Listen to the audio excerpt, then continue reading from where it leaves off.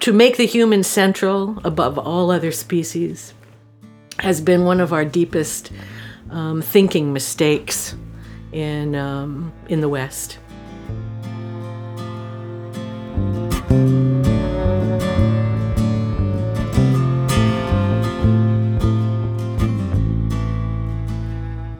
This is Rural Roots, and I'm Boyan First. This week, my guest is Pam Hall, an artist, a scholar, and a bit of a self-described muckraker. Pam has a deep connection to rural places. She has enormous respect for the knowledge and experiences that rural people bring to every aspect of their daily lives. Her latest project is called Towards the Encyclopedia of Local Knowledge. It is a celebration of rural livelihoods and deep knowledge of land and sea that still resides in rural Newfoundland and Labrador. The ongoing project is a collection of beautifully illustrated pages Pam has built in collaboration with people of the Great Northern Peninsula and Fog Island and Change Islands. I'm happy to hand over the rest of this episode to Pam Hall.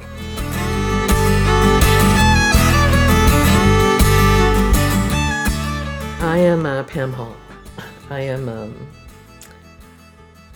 an artist and a scholar, a writer, a filmmaker. I've lived in Newfoundland since 1973. I came here as a very young, impressionable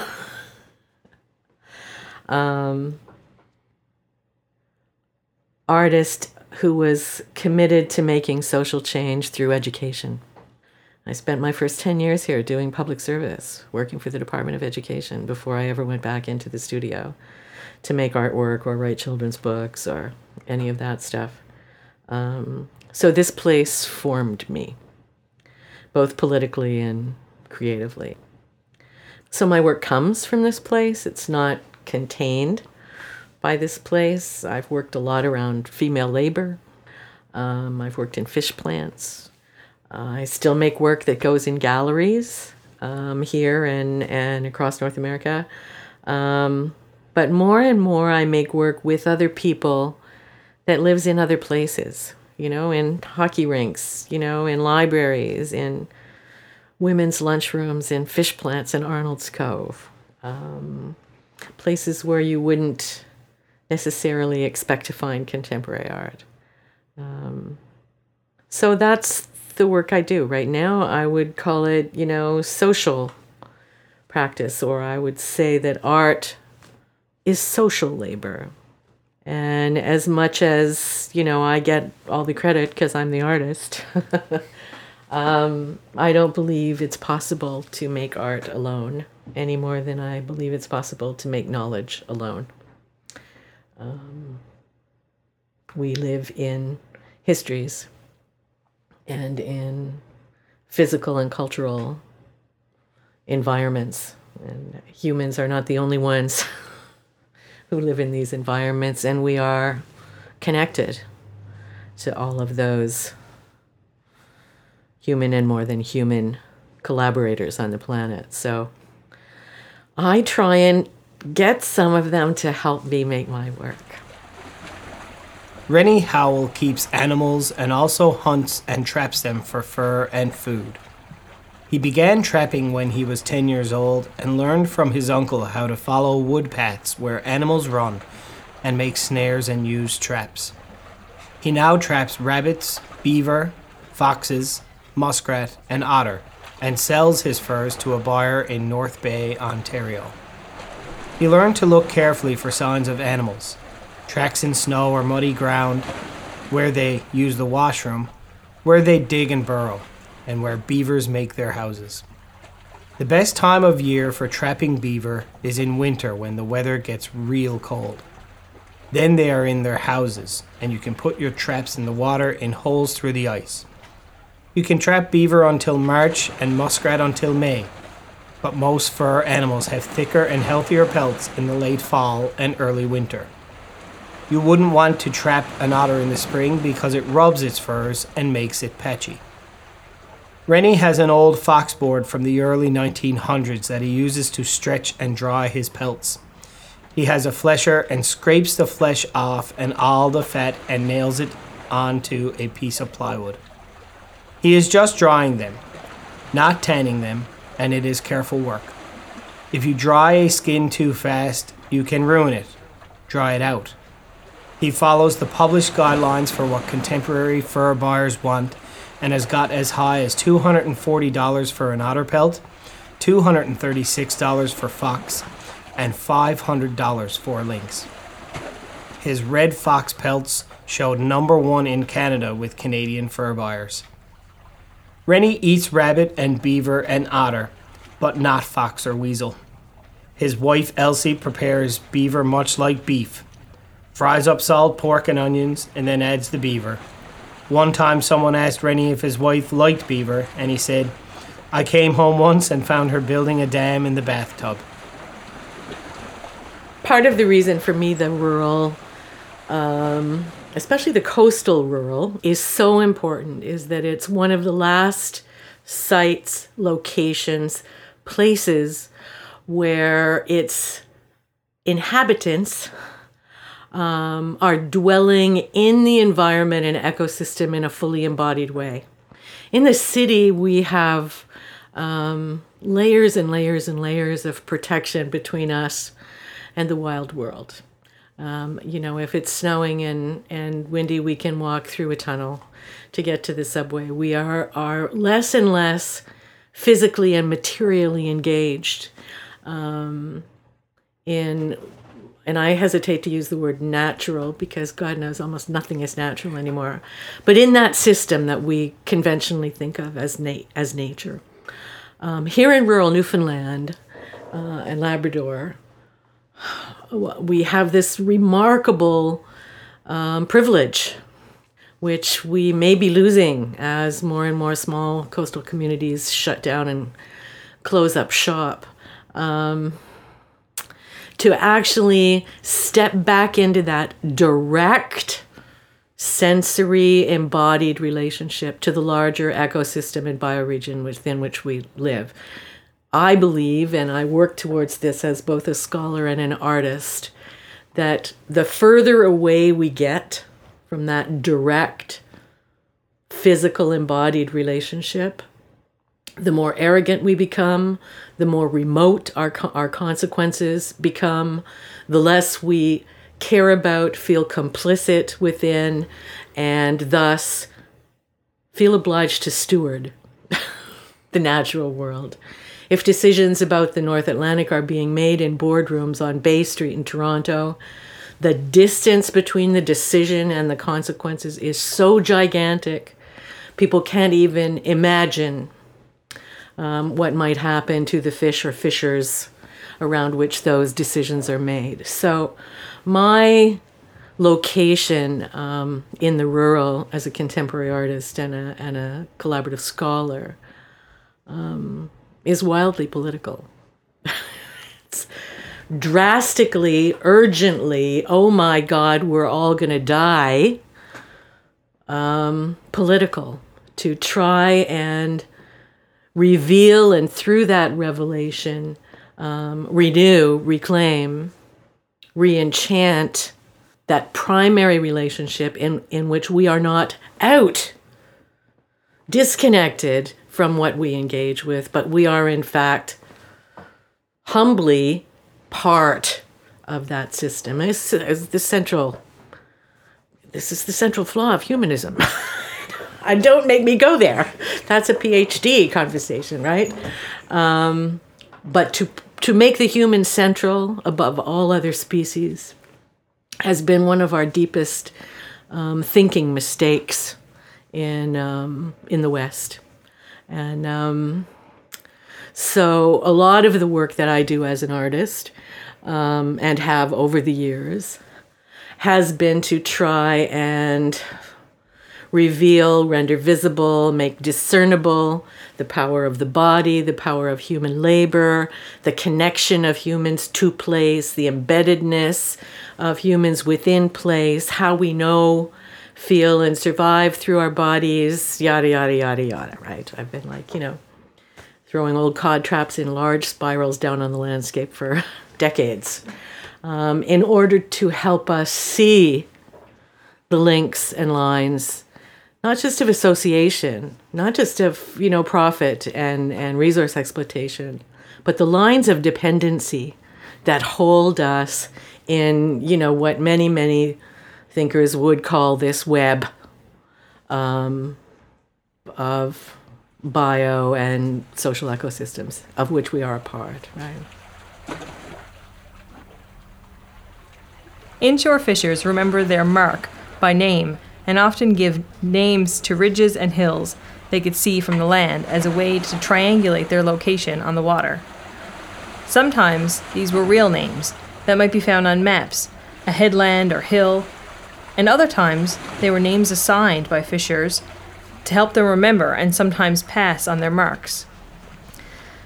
Shrimp and crab fishers work in deep water, sometimes more than 100 miles from land, where there's nothing to see or name as a shorthand to share their locations without resorting to lats and longs, latitudes and longitudes. Instead, deepwater fishers on Fogo and Change Islands named the ground and landmarks they cannot see. They have named numerous locations by the shape of their contour on the paper or digital charts. Locations like the pork chop, the rabbit, the duck, and the map, the boot, the eye, the peanut, the octopus, the gun case, or the seal are well known to fishers familiar with these charts and are a way to communicate their location to one another. One of the first layers of specificity, the deep, absolute particularity of place, is ecological. In some bays, because of bottom and grounds and tides and everything else, there's flounder over there, and there's no flounder over on the other side of the island. Or there's halibut over there, and there's no shellfish. Or there's no crab on that side, and, the crab boats all go out far. But in terms of the close to shore stuff, the relationship to harvesting in very specific places gives folks very specific place-based knowledge. I mean, you may grow up in the town of Fogo, but if you want to go fishing out of Seldom, you have some learning to do. And that's very well understood. Like the nature of the specificity of where things are is what I would call the first layer of place-based knowledge. And that's true terrestrially, too. It's true on land. I mean, most people get in a boat and go over to Indian Islands to pick their bake apples. On one side of the island, there's some bake apples over there, but, nobody on that side of the island knows where they are because they live on that side of the island and they go to the Indian Island to get their bake apples. So, the challenge, even in a tiny little island like Fogo with, 2,000 to 3,000 people on it, there's an amazing range. A lot of that knowledge is shared because knowledge is social. I mean, it's social inside families, inside schools, inside tribes, communities. Just because you were fishing, flounder and herring and capelin and cod over in Seldom doesn't mean you weren't talking to the guys over in Fogo who were fishing, something else and something else and something else. The ways of doing things are different and the same. I mean, it's like any family. We live in a very specific way because of the place we live in. The wind on Fogo Island means something different depending on which community you're in. Because of the coastline and, I mean, I'm sorry. Nobody lives somewhere in general. We all live somewhere in particular. One grandfather will teach one grandson how to salt cod one way, and another grandfather or father or uncle will teach somebody else. And in Bonavista, if you look at the salting of cod, it was mostly women's work. So there were, ways and means of going about this knowledge and passing it on and stuff like that. So I think even science, big capital S, science, begins as local, specific place-based knowledge, even if it's in a lab. That lab is in a climate, in a culture, in a history. So I think the fabulous thing about working in rural areas is that you don't really have to convince anyone of that. That's patently obvious. You would have to be stupid not to notice, that the beaches on one side of the place are different than the beaches on the other. I mean, how stunned would you have to be not to see how particular those environments are? And because you're in those environments working, you have a practice of paying attention. There is a kind of mindfulness in people who live in rural communities. Farmers have it too. It's not just, I worked with farmers in Alberta for a season on a project, and they have the same kind of what I would call vernacular perceptual skill. This is their expertise. They live, work in this environment, and so they know it. Hello? Jim Edwards in Change Islands built his first punt when he was 15 years old. He learned from watching his elders, and his uncle taught him how to make and use the half model.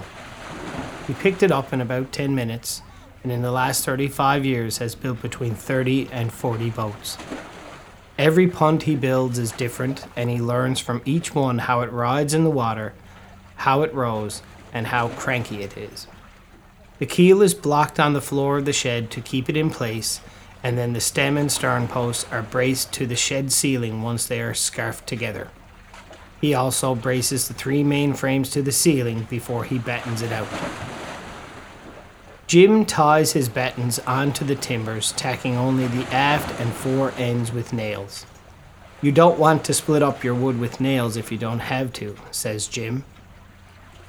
Jim fishes from May to November and is busy on the water. He spends the winter months in the shed building furniture and decoys and punts. He can build a 14-foot punt in a week, and if you hire him to build you one, he will charge you by the foot. Pitchers are the timbers aft or fore of the main frames. Floors strengthen the timbers between the forehook and afterhook. They are notched into the keel and sit beside each timber. There are no floors on the pitchers.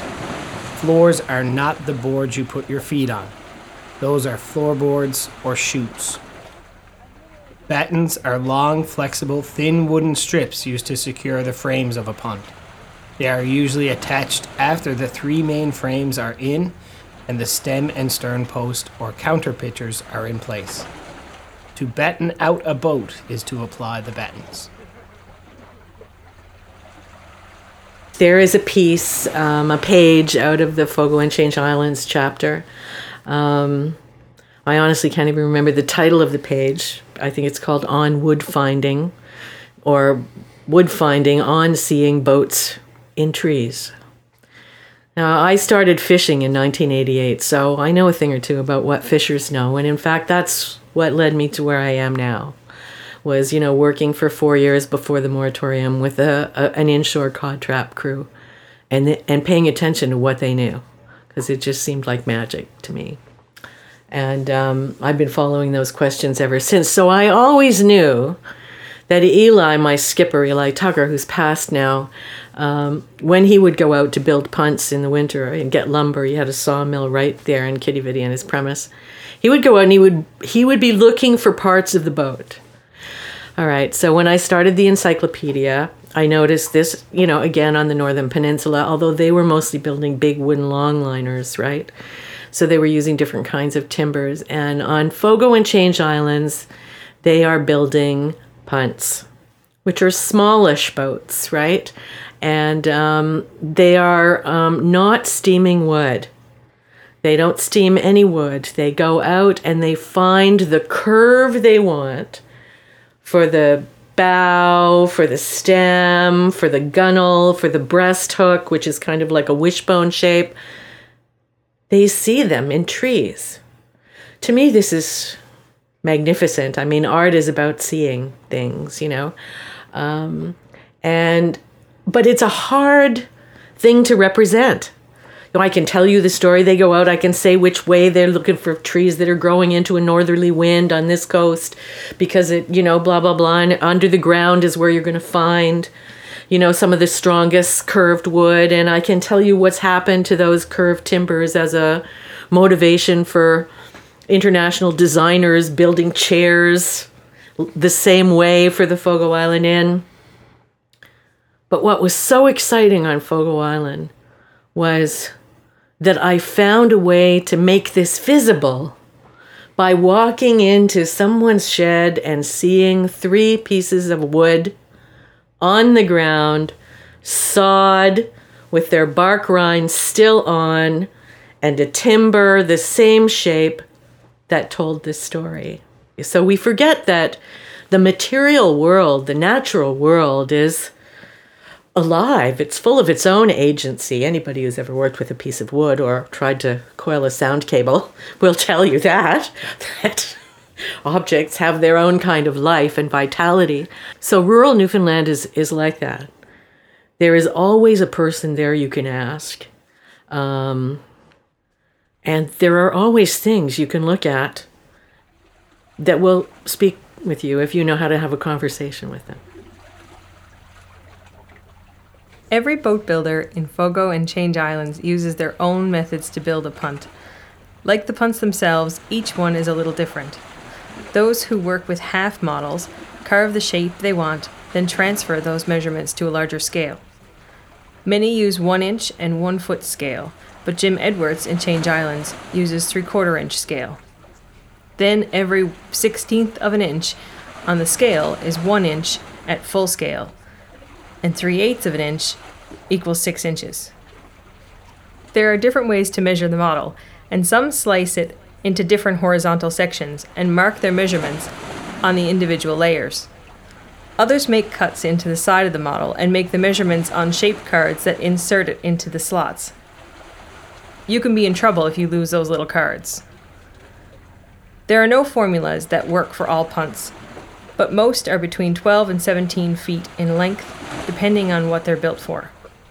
Aidan Penton in Jobat's Arm was never quite sure how far back to set the forehook, and did it by eye. Then he found a book that the width of the forehook equals the distance it should sit aft the stem. This was right on to where he had placed it by eye. Almost everything is decided by your eye, says Aidan. The big thing is if you're going to translate stuff, which is what I think I do, I look at something that's a piece of wood in someone's shed and I turn it into a message about, the wildly persistent and deep practice of paying attention of some rural stranger no one will ever meet, but who walks away from that page going, holy shit, somebody knows an awful lot, and their respect shifts. Their ideas about expertise shift. Their presumptions and cliched assumptions shatter a tiny little bit. That's all you can do, is poke away at that stuff. I think one of the things we forget, even when we're good translators, is that, people have to want to talk to each other. I love the way in a project like this, I get to actually talk to people about what they think. I mean, normally you throw something in an art gallery and you walk away. You don't throw it, but you never really get any insight into how people encounter the work. Here, people were very forthcoming, and I think the one very common response by communities and participants, contributors, is pride of ownership. This is their knowledge, and someone has been very respectful and, caring to make it visible and in a way that honors it. So there's that piece. I think the especially folks on Fogo and Change Islands are deeply, deeply pleased to have this because there's some stuff in there that they think is going to be lost. And then there's another kind of set of responses, which I've seen in communities of collaborators, but also in art galleries in urban settings. I mean, the encyclopedia has been shown at the Rooms. It's been shown at the Public Art Gallery in Kamloops. So it has traveled to a bunch of different places. And I think that one of the primary responses is the impulse towards identity, which is, my Nan knows that, or my grandfather used to, or wow, that's not how my dad draws his fish. And I mean, I'm talking even in British Columbia, where it's like people are looking at things, and so they may not be responding to the salting of Atlantic codfish, but they're looking at that page going, wow, my grandfather used to dry trout. We'd bring it out of the woods in the winter. I mean, food, preservation, shelter, knitting. People go at those knitting and quilting pages like, wow, how did they're counting stitches, They're curious to see how someone else did something, right? I had a guy in front of the snowshoe page, Uncle George Eliot's, still, bless him if he's still alive, steaming birch and making snowshoes out in Mainbrook on the Northern Peninsula. Everybody else is using wire and stuff. Uncle George is steaming birch, and which is a fascinating and time-consuming process, which I only know about because he showed me. Thank you, Uncle George. And there were two guys in the Kamloops Art Gallery who stood in front of that page and had a conversation for more than 20 minutes. I mean, to me, it's worth doing to create those conversations. And, those two guys were long gone past Uncle George's snowshoes, and they were talking about their own snowshoes and their own, tribal knowledge and their own local knowledge. I mean, everybody has local knowledge that emerges from place.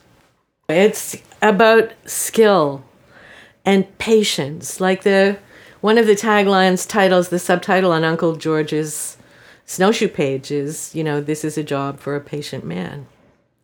And, one of the things we forget embedded in knowledge practices of all kinds is not just skill and information and experience and a sense of intuitive connection, where you can hear when the motor needs to be adjusted, or you can feel that the line needs to be slacked off. That's not even verbal, but there are also habits of being that are part of these kinds of knowledge practices, these kinds of studies, if you want.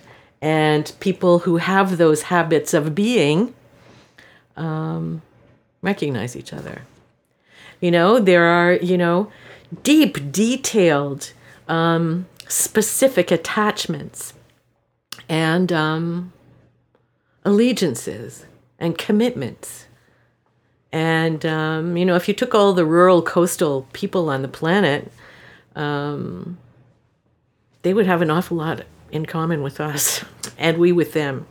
Maybe more than we have with the crowd in Toronto or on Wall Street. So I think this is profoundly important to me, to use or to reveal local knowledge as connective, as deeply human and humane, and a way through which we can talk to one another, right? In sheds and stores all over Fogo and Change Islands, you can find evidence of being handy. Being handy is a great compliment and describes anyone with physical and material skills who solves problems that need more than a single pair of hands. The Wiz-Waz could be called a handy gadget. Twine needles were used to knit and repair fishing nets and were carved in many sizes to attend to different size mesh in nets for different species.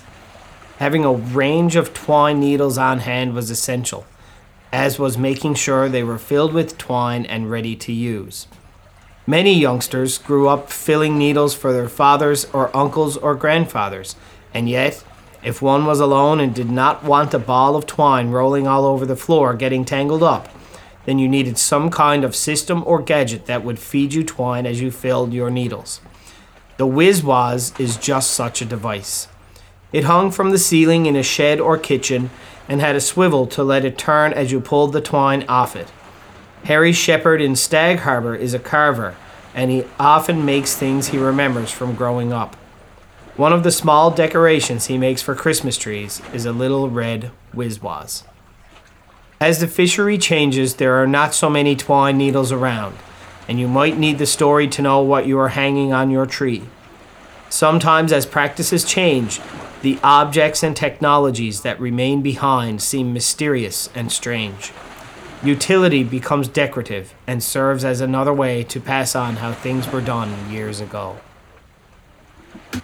So, I mean, maybe art is the thing, is one of those things that can open a transformative space. A dialogue, a space for dialogue, right? A space for new connection and relation. I believe art can do that. I've seen it happen. Not everybody believes that's what art is for, and that's fine with me. So, I mean, I think those are really the only two ways. You either bring someone to the place, to the rural place, and they are transformed, or you bring the rural place somehow, in some form or another, to them, and they are transformed. That's certainly one reason I pursue my practice. I'm the first one that gets transformed. Then I work very, very hard to try and open up a space where it's possible that someone else might be too. Not necessarily in the same way I was, but that will invite them to pay a little more attention. That's really what my practice is about. It's a very close paying of attention. And to use that economic language, that paying of attention is, speaks to the value. We do not pay attention to what we do not value. So me paying attention to this kind of knowledge and this kind of place is an act of reverence, of value, of worth, of identifying and investing worth. This notion that the local is somehow regressive and static and dead. I mean, clearly nobody's ever been in rural Newfoundland because, you can't live in a natural environment without being nimble and responsive. So you may be building a boat traditionally, a punt in a very traditional way, and you may be avoiding using certain materials, but you're still using digital calipers. If they're there, you're going to use them. And, if you're putting caribou in a bottle, you're going to put some onion soup mix in because it's there. It's a new ingredient. It's part of the new environment, So it's like there's this notion that knowledge is fixed and complete is wrong, in my view. Knowledge is not a noun, it's a verb.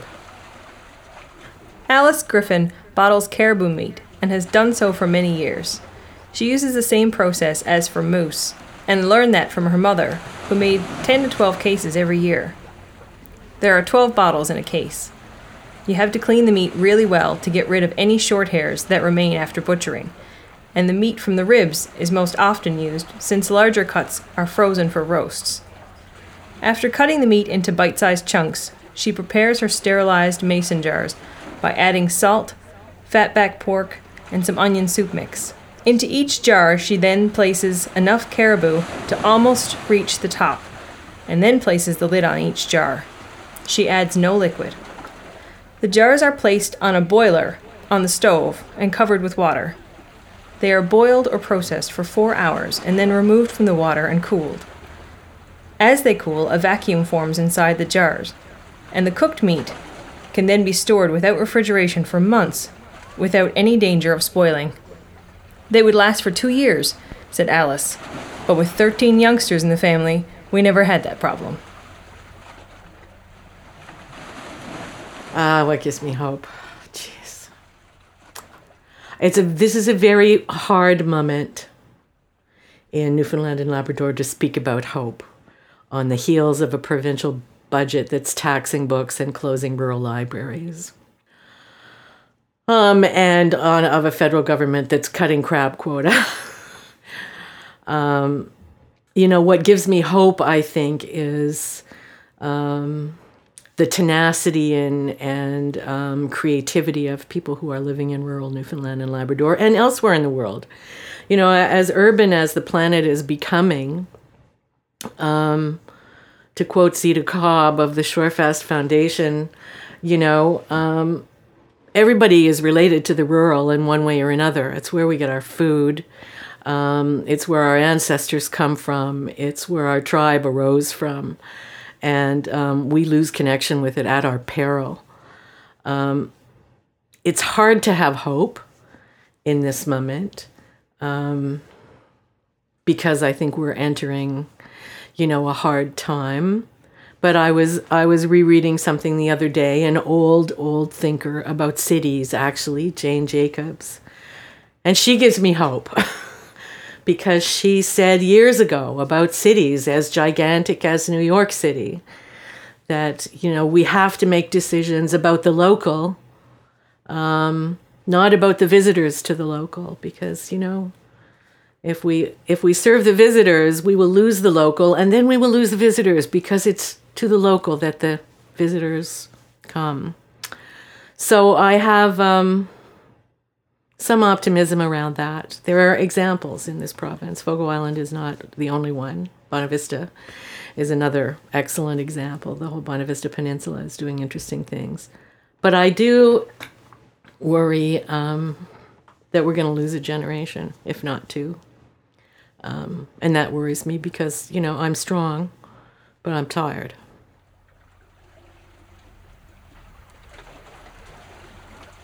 Thank you for listening to Rural Roots. This episode featured the work of Pam Hall, an artist and a scholar based in St. John's. Pam's latest project, called Towards the Encyclopedia of Local Knowledge, was partially supported through a postdoctoral fellowship shared between the Office of Public Engagement at Memorial University of Newfoundland and the Shorefast Foundation of Fogo Island. The first two chapters of the encyclopedia are available in several libraries throughout the province. The chapters are also available online at encyclopediaoflocalknowledge.com. Kathy Newhook and Colin Heffernan read the excerpts from the encyclopedia. I am Boyan Fierst.